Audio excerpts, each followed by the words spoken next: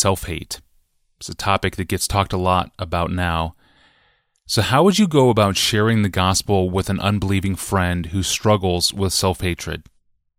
Hello, Pastor John. Thank you so much for what you've been doing. I'm Reynaldo from Jakarta. I listen to your podcast more than I read my Bible, and I should change that habit. Yeah, exactly, Reynaldo.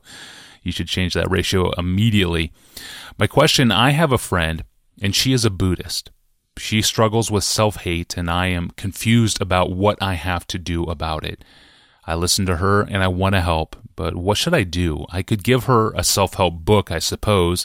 I'm afraid if I get straight to the gospel, which I don't have a problem saying to her, she will not listen to me. But if I give her a self-help book with tips about overcoming this anxiety, I'm afraid that she might improve without experiencing the forgiveness of Christ. So I guess I want to share the gospel with her sooner than later. If you had a non-Christian friend who struggled with self-hate, how would you proceed? Well, let me just underline Tony's misgiving about reading or listening to Piper more than the Bible. That really is a serious problem, so fix that. The Bible is the source. Piper's just a muddy spring, a muddy stream. So fix that. Yeah, amen. This question is difficult to answer because there's just so much to say from the Bible about someone struggling with self-hate. The problem in answering this question is not a lack of biblical material that addresses it. The problem is I don't know her, and I don't know Reynaldo. I just need so much more information about what her true issues are, what's gone on to bring her to this point, how is it expressing itself, how deep and serious is it, and on and on. So I really want to be careful here. I'm going to make some suggestions, but I make them provisionally as to what the best strategy here is, and trust that the Holy Spirit will help Reynaldo to know what to do with what I say. What about drawing her, Reynaldo, into a discussion about biblical passages that lead to a sharing of the gospel through her own curiosity and her own perplexity about those very texts, those passages that you share with her. Here's what I have in mind. And I'm thinking this might be a path forward because of the little bit I know about Buddhism, and because it just comes to my mind as I pray for how to help. Here's what I have in mind. Ask her if you could give her some passages from the Christian Bible with a view to getting her opinion about what she thinks about them and how they make her feel. If she's a Buddhist, she would probably approach them in a more or less moral or philosophical way. So you wouldn't expect that she would have any grasp of the gospel at all. You simply want to get her into God's Word on a topic that is very relevant to her. Now, if she's willing, then you might share with her texts like these. You might give her a whole Bible, put some bookmarks in, circle the verse, or show her where to find them, and that way she would be able to read the context as well if she were curious. But you would be pointing her to verses like this. John 12:25. Whoever loves his life loses it, and whoever hates his life in this world will keep it for eternal life. Now that will really perplex her, I would presume, really bother her, which is what we're after. Or John 15:12, Jesus said, "This is my commandment, that you love one another as I have loved you.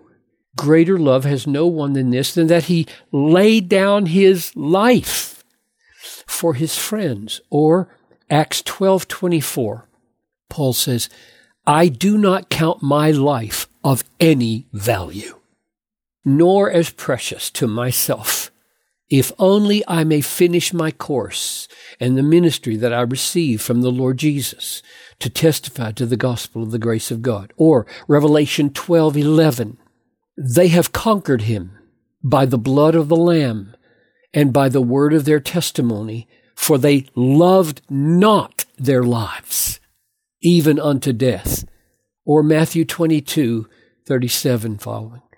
Jesus said, you shall love the Lord your God with all your heart, with all your soul, with all your mind. This is the first and great commandment, and the second is like it. You shall love your neighbor as you love yourself. On these two commandments depend all the law and the prophets. One more, Matthew 10:28 following. And do not fear those who kill the body, and after that cannot kill the soul. Rather fear him who can destroy both soul and body in hell. Are not 2 sparrows sold for a penny, and not one of them will fall to the ground apart from your Father? Even the hairs of your head are all numbered. Fear not, therefore, you are of more value than many sparrows. Now, my guess is these texts will simply leave her baffled. And hopefully she would, when you have your next conversation, she would say, what in the world did you give me these texts for? And you would say, well, let's just take them one at a time and show me what they made you think and feel. And you're into it. You're into it. Where you go from there would depend almost entirely on how she responds to these passages. And my assumption is that she would be really perplexed about a passage like John 12:25 that calls for self-hate, and some that assume self-love, Matthew 22:39.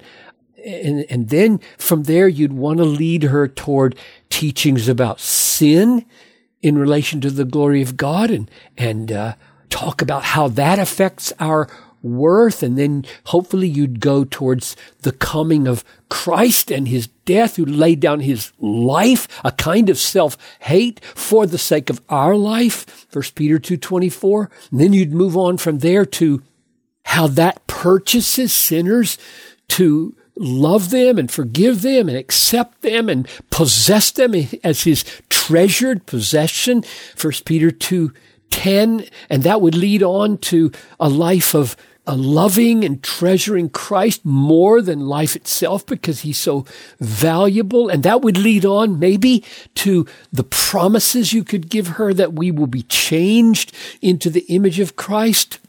All of our hateful, sinful ugliness will be taken away, and Jesus will return and transform our lowly body. See, I don't even know if her issue is body hate or if it's mind hate or soul hate. I don't know what's going on, but here he's coming back to give all of us a brand new body that's glorious like his glorious body.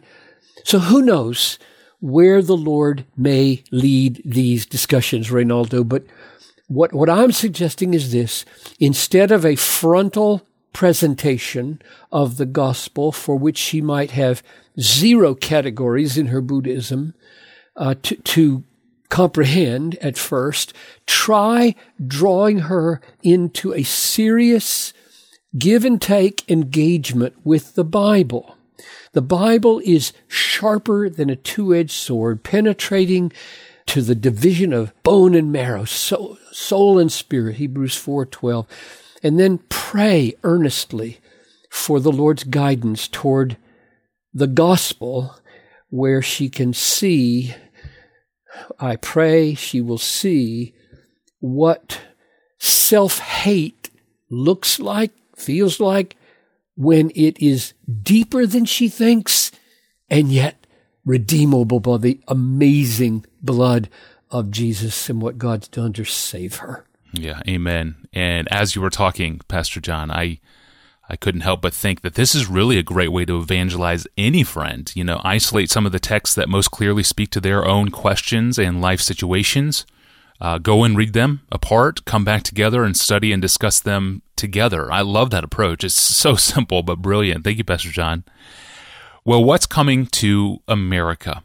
Can we anticipate widespread spiritual revival? Or should we expect a deepening social degeneracy? What can we anticipate in America's future? It's a great question, and it will end our week together. I'm your host, Tony Reinke. I'll see you back here on Friday.